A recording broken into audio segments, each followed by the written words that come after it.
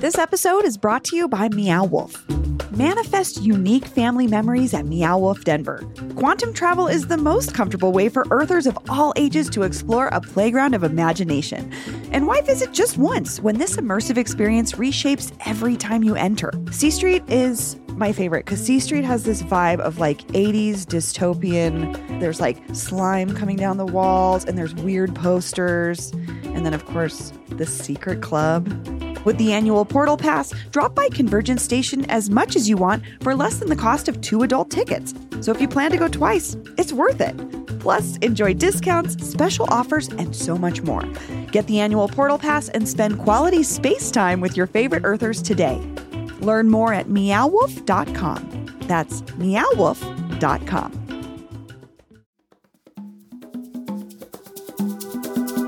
Today on CityCast Denver, DIA is in the news again, and this time it's about a legal battle over 2 local cheeseburger empires. We dig into what alleged bribery, a retired FBI agent, and a car chase have to do with a massive restaurant contract known as the 4-Pack. Plus, our picks for your upcoming almost Halloween weekend. Today is Thursday, October 19th. I'm Bree Davies, and here's what Denver's talking about.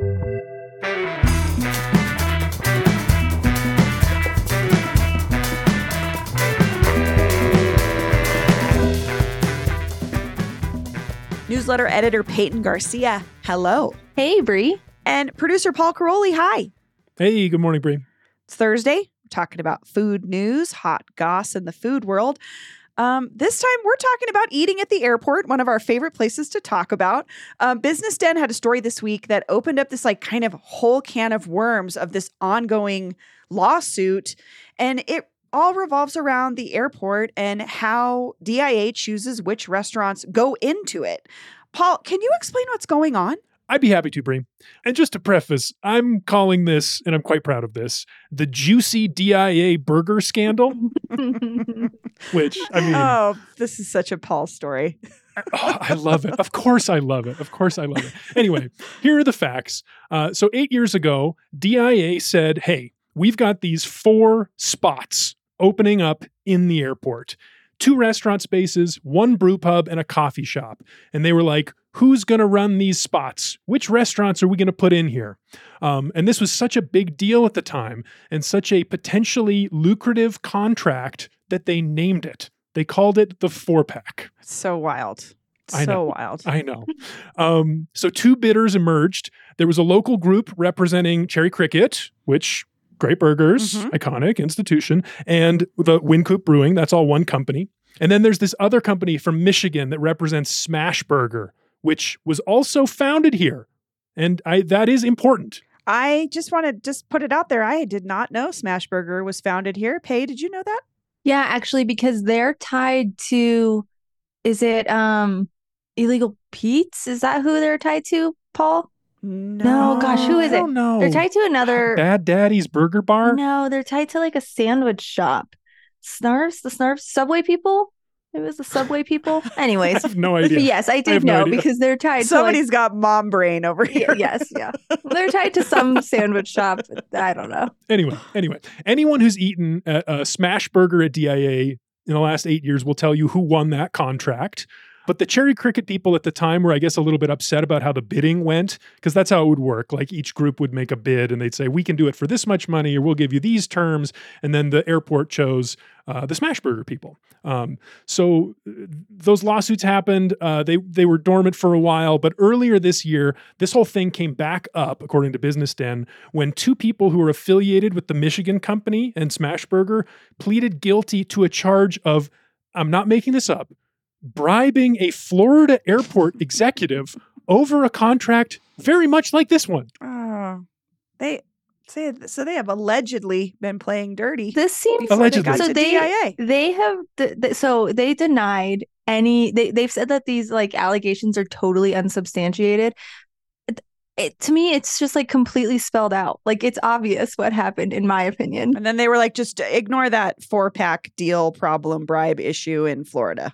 You didn't see that. Okay. Peyton, what do you think happened? What's your theory here? So I read like 4 Business Den articles on this. I went all the way back to 2016. So DIA Brewing, the plaintiffs in this lawsuit, they were saying that it was obvious that the Michigan group they were not qualified. They didn't meet the requirements for this bid, whereas they did. And so they were saying like you had to have a certain amount of experience and then a certain amount of revenue.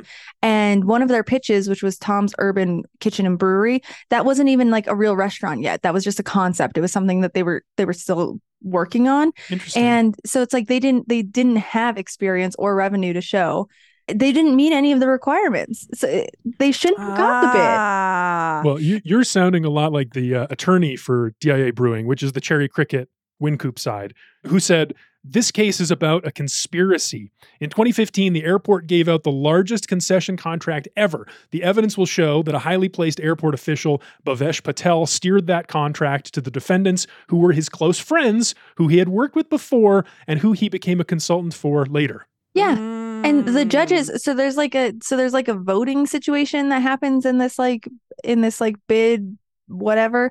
And 4 of the 7 judges like straight up were like, dude, this is clearly rigged. Really? Interesting. Yes. Also, to go back to the requirements was like to show revenue and like it's a brand, acknowledge it's a brand. It's something people know. And I think that was Lee Driscoll from the Cherry Cricket side of its argument, right? Was like, everybody knows the Cherry Cricket.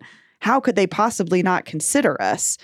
And this is maybe, I don't know. Now I'm thinking differently now that with what you just shared, Peyton. There was also, I don't know if you guys saw this part, you had to kind of dig back, but there was a retired FBI agent who got involved. Did you guys read about this guy? No. Tell us about him. So he was consulting with DIA Brewing. So after they filed the lawsuit, he's a former FBI agent, and he was passing along information to not retired FBI people who were looking into this. And they had a whole article about him talking with this whistleblower that came forward. And this whistleblower came forward and was like, yeah, I know for a fact that Bhavesh Patel was like, he rigged it and blah, blah, blah, blah, blah. And this FBI agent was like, okay, well, let me, will you swear to that in court? And this guy said yes, but then he started dodging the FBI agent, and it led to like a high-speed car chase on I-70. What? And then the FBI agent was talking to other DIA informants, and they were saying that they were afraid for their lives, that the people at FTE, the Michigan company, that they were going to get in trouble or attacked or whatever for coming forward about this contract and the bid rigging. Wow. That's incredible. Super wild. Oh my God. If that feels like crazy to anyone listening right now, let me just remind you how lucrative these restaurants at the airport are. Yeah. The most revenue in the state. The restaurant that makes the most money in the whole state is a restaurant you probably have never even heard of. It's called Timberline. I think it's a steak place. It's in Concourse C. I pass it a lot. These restaurants make so much money. I've never been in there, but I've seen that restaurant, and I literally don't know anyone that works there or anyone that eats there, and it is the most profitable restaurant in the state. Yeah. That's crazy. That's crazy. They so apparently these 4 restaurants, the Smash Burger, the Tom's, the coffee place that the company that won the bid ended up opening, they made $18 million in sales last year. So all that like secret agent car chase stuff is like, okay, that's pretty high stakes actually. Yeah. It's also nuts. Smash Burger is now owned by that global fast food chain Jollibee. Oh, really? The Filipino chain? That's cool. Uh-huh. But Interesting. That purchase came about in 2018. So that was after this whole thing started. Yeah, Smash Burger's really blown up. Well, Smash Burger was still independent at that time, but as of 2018, they're owned by this massive global fast food company. Apparently, they have 240 locations in the United States right now. I didn't realize how big Smash Burger was, but that's a Denver success story that's been unnoticed. Yeah, for sure. They're all over the world too. I honestly had no idea there were 2 Smash Burgers at DIA. Oh yeah? I can't picture them. I don't never go to even these know. places. What is the premise of Smash Burger other than I'm assuming they smash the burger? Yeah, they I do think you smash. might have gotten it in one there. Yeah, That's it. Oh. That's Our the producer big. Olivia says good fries. Oh, okay. So, okay. Well, so I guess we know how we feel about Smashburger.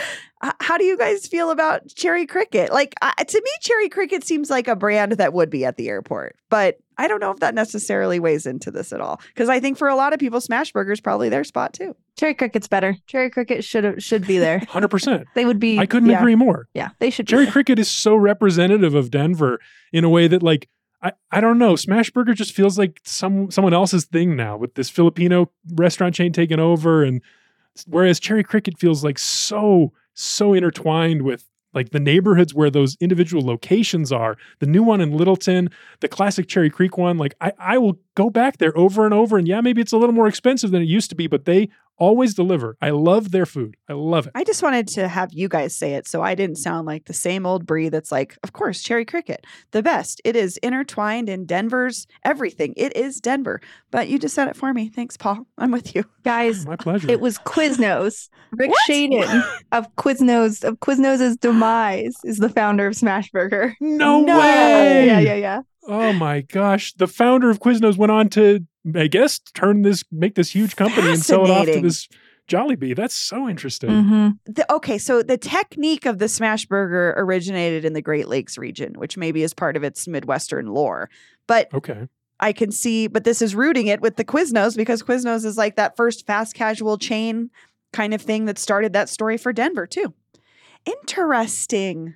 Just got to dig a little deeper. Okay, so at any rate, so what happened? It went to trial? Well, the trial began in Denver District Court earlier this week, and in a surprising turn of events, I'm going to quote from Business Den here. Jurors were sent home 5 minutes after they arrived Tuesday morning, while lawyers for both sides discussed and then reached a confidential settlement, bringing the case to a close. The world will never know. Can I just say I would be so bummed if I was those jurors? Yeah.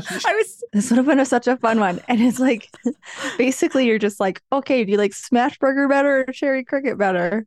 I would have so much to say. I would love to be a juror on this. That is the question at the core of this. Like, is it credible that they would choose Smashburger over Cherry Cricket? I don't know. I have to say I would definitely like a Cherry Cricket in DIA. That would be a nice touch. Oh, they would make buco bucks. Well, and like for those of us that are familiar with it, you know, not just for travelers, it's like, it's got the vibe. It would probably have an aquarium. It'd have some hockey stuff. Yes. It would be like, they'd have their green booths in the wood, and it would just be like, oh, I'm home. You know, like got off an airplane, I'm waiting, you know, and I can sit down and have I like a little cricket burger with American cheese and mushrooms. Ooh, so good. So good. Give me a chocolate milkshake while I'm waiting for my flight. Or that crazy burger, Paul, that I don't think you could try it. It was like fried poblano pepper, macaroni and cheese, raspberry. Oh, it was insane. It was just so funny. This was such a long, just salacious case, and for such a bummer, such a deflated ending. It was just like, okay. The former FBI agent who was part of the high-speed car chase, he was scheduled to take the stand as a witness, and now we don't even get to hear from him. We were denied the trial of the year. I know. This could have been something. Well, but before we move on, how do you guys feel about the local food at DIA? Does it matter to you when you go, when you're at the airport? Where do you eat? I'll typically buy a bag of almonds at Hudson News. That's my go-to. Maybe a newspaper. I like to read a physical newspaper at the airport. So you're the guy with the newspaper and the bag of almonds? Yeah. Peyton, someone with better taste, where do you eat at the airport? I like to dine at airports when I'm traveling. I like to go early enough to have a meal. Not at DIA though, because I'm always, why wouldn't I just be at home doing that? Yeah, you're not on vacation yet when you're at our airport. So unfortunately, I don't ever dine at the airport. I go on really, really early morning flights and I grab something from McDonald's or the bagel shop, and that's that, which is too bad because I feel like they probably, I think they do have good restaurants in there, and they have some good ones that are slated to open there. But I'm never going to find myself in a situation where I'm dining at DIA. It's interesting. I think it's actually a lot of people's experience. And those restaurants, maybe they're really more for people who are having a layover. like Yeah. to just get a little taste of what Denver's about. So in that way, I guess maybe Smashburger is a better call because that's like a more familiar brand that No was take still backs, founded Paul. here. You already cast your Okay, vote for Cherry all right. Cricket. And that is where my heart is. Bree, how about you? Okay. How about you? Where do you eat at the airport? I think I said this on our DIA show many moons ago. I'm a Tamales by La Casita person. So it's there or McDonald's. And we don't need to get into my personal beef with McDonald's that I've been having. Yeah, you are beefing with. I have been in a standoff with my local McDonald's for too many weeks now. Well, we'd love to hear. Maybe you're a person from Denver who loves to eat at DIA. So give us a call at 720-500-5418. Let us know where you like to eat at DIA. Again, the News You Can Chew hotline is open at 720-500-5418. We're going to take a quick break and we'll be back. And we're back. It's time for the official CityCast Denver, maybe for your weekend, as in maybe you'll see us there. Because as usual, there's so many cool things happening in Denver this coming weekend, but there's only one where you might see us. Pay, you round these up for us in our newsletter, Hey Denver, every single week. You've got a couple picks. You're going to throw them out here and let Paul and I decide what's going on in Denver this weekend. Yeah, well, because we're so close to Halloween, there is nothing that is not Halloween themed going on. Go So figure. this week we are doing all Halloween events, but they're all for different styles. So we'll kind of get to decide which type of Halloween vibe you're going for. All right. Okay. So the first one is carving and cocktails, and this is happening at the Terminal Bar in Union Station, which, you know, that's just a Ooh. gorgeous place to hang anyway. $65, but that ticket You gets get you to a use the pumpkin. bathroom for that. Yeah. For That gets- $65, you get to use the restroom at the Union One of the Union perks. Station. You get to use the secret gold-plated toilet. It gets you a pumpkin, all the carving tools, 2 beverages of your choice, and access to a nacho bar. And it is outdoor. It's on the patio. So hope for good weather or pack a sweater. I know. I was going to say I was at a birthday party outside last weekend, and it was chilly. So Yeah. It's Pack your layering scarves. season for sure.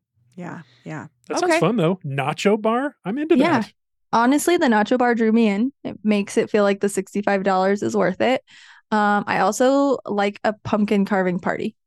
I like to set the mood when I'm carving pumpkins. Okay.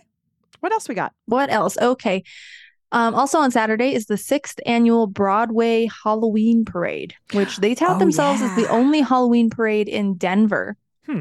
It takes Oh, place yeah. along Broadway from 5th to Alameda. And I was looking at some of the photos from previous years on Facebook. And I think you want to go to this if you're someone who's really into like insanely cool over the top costumes. Like there was this guy dressed up as Aladdin and he was riding a magic carpet, which was actually just like one of those single scooter things that the kids ride. You know what I mean? Single wheel hoverboard things. Oh, okay. Yeah. Those are fun. I don't know what Yeah. that's called. Anyways. I rode one once. It's fun. It looks cool. And there's like the cars get all decked out and there's marching bands and performers. So I'm already going to be there because Greg is playing. Oh, really? Yeah, at one of the bars along the Cool. strip. It's a new bar, and I don't know the name of it. I wish I did, but I will definitely be in the area. Cool. all right. Yeah. So go Bree spotting this weekend. Please don't come up to me. I'm just kidding. I'm just kidding. If you see Bree, please do not approach her. She bites. Okay, next one. Also on Saturday, Spirits and Spirits taking place. You guys are really getting tickled by that. That was a good joke, Faye. Sorry, that was a good joke. Thanks. Okay, This is taking Spirits place and Spirits. it's at the 4 Mile Historic Park, which I just think is a cool place to be.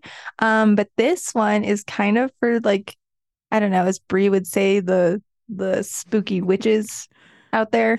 It's not your typical like trunk or treat type situation. It is a celebration to explore Victorian spiritualism. There's going to be a metaphysical market. There's going to be a morning ceremony. There's going to be aura photography. MOUR? Yeah, mourning, mourning, which is something I've been seeing more and more this year that I've never really seen years previously. But I keep seeing things about like experience what a Victorian mourning ceremony was like. Oh my gosh. I wonder what that means. I What that know. would be like. Spiritualism was this like sort of like religious social movement at the turn of the last century. And it was a lot about the afterlife and contacting our relatives that had passed on because, modern medicine is not that old and a lot of, previous generations lost a lot of family members. So this was a way for them to contact them. But it sort of got into into popular culture. I feel like the person that wrote Sherlock Holmes was really into it. Sir Arthur Conan Doyle. Yeah, I could be wrong, but That would make sense. That kind of stuff that comes up in those books. Actually, a I think lot. that's right. I listened to a criminal episode once where, anyways, he was like real into seances, I think. yeah, seances are definitely part of this. They would do these like performances sometimes to like conjure the dead and blah, blah, blah. But there's this great podcast called American Hysteria, and they do a whole I think it's them. They do a deep dive into spiritualism, but this sounds fun. And I like this kind of creepy. You're honestly really selling me. The Victorian era creepy is good. I know. This sounds really cool to me. And then you get to like be at the park at night and it just sounds real spooky. I love it. I'm interested. That's a great option. With that high bar set, my last event is Trick or Treat Trail at the Denver Zoo because you guys know I love the Denver Zoo. And you get to go at night, which is always like, I don't know, an interesting experience to do something that you normally do during the day at nighttime. And there's going to be, this is family friendly. There's going to be trick or treat candy stations, special snacks and bevies, pumpkin carving, and a silent disco. And it's only $20. That's a nice family friendly option too, I would just say. That's always nice. The zoo is like a never fail for that. That's what I love about it is you can bring whoever with you. So that sounds cute. Yeah, that would be fun. I don't think that one's for me. I think the Victorian morning experience thing at 4 Mile, that sounds like a standout. Yeah, it seems pretty obvious that's what we're all really into. Oh, I totally am into it. For me, 100%. Okay, so that's our pick. Our official CityCast number maybe for your weekend is Spirits and Spiritualism? Spirits and Spirits, because I guess I didn't mention that there's also going to be spirits that you can drink there. I wondered. Okay. Spirits and Spirits at the 4 Mile Historic Park. If you want more great ideas for things happening over the weekend and all week long, you can sign up for our newsletter, Hey Denver, at denver.citycast.fm. Well, Peyton and Paul, thank you so much. Yeah, thanks, Brie. Thanks, Brie. That's all for today here on CityCast Denver. If you enjoyed the show, why not take a minute to tell Lee Driscoll about us? Rate the show wherever you get your podcasts and subscribe to our morning newsletter, Hey Denver, and learn more about us at denver.citycast.fm. We'll be back tomorrow morning with more news from around the city. See you later.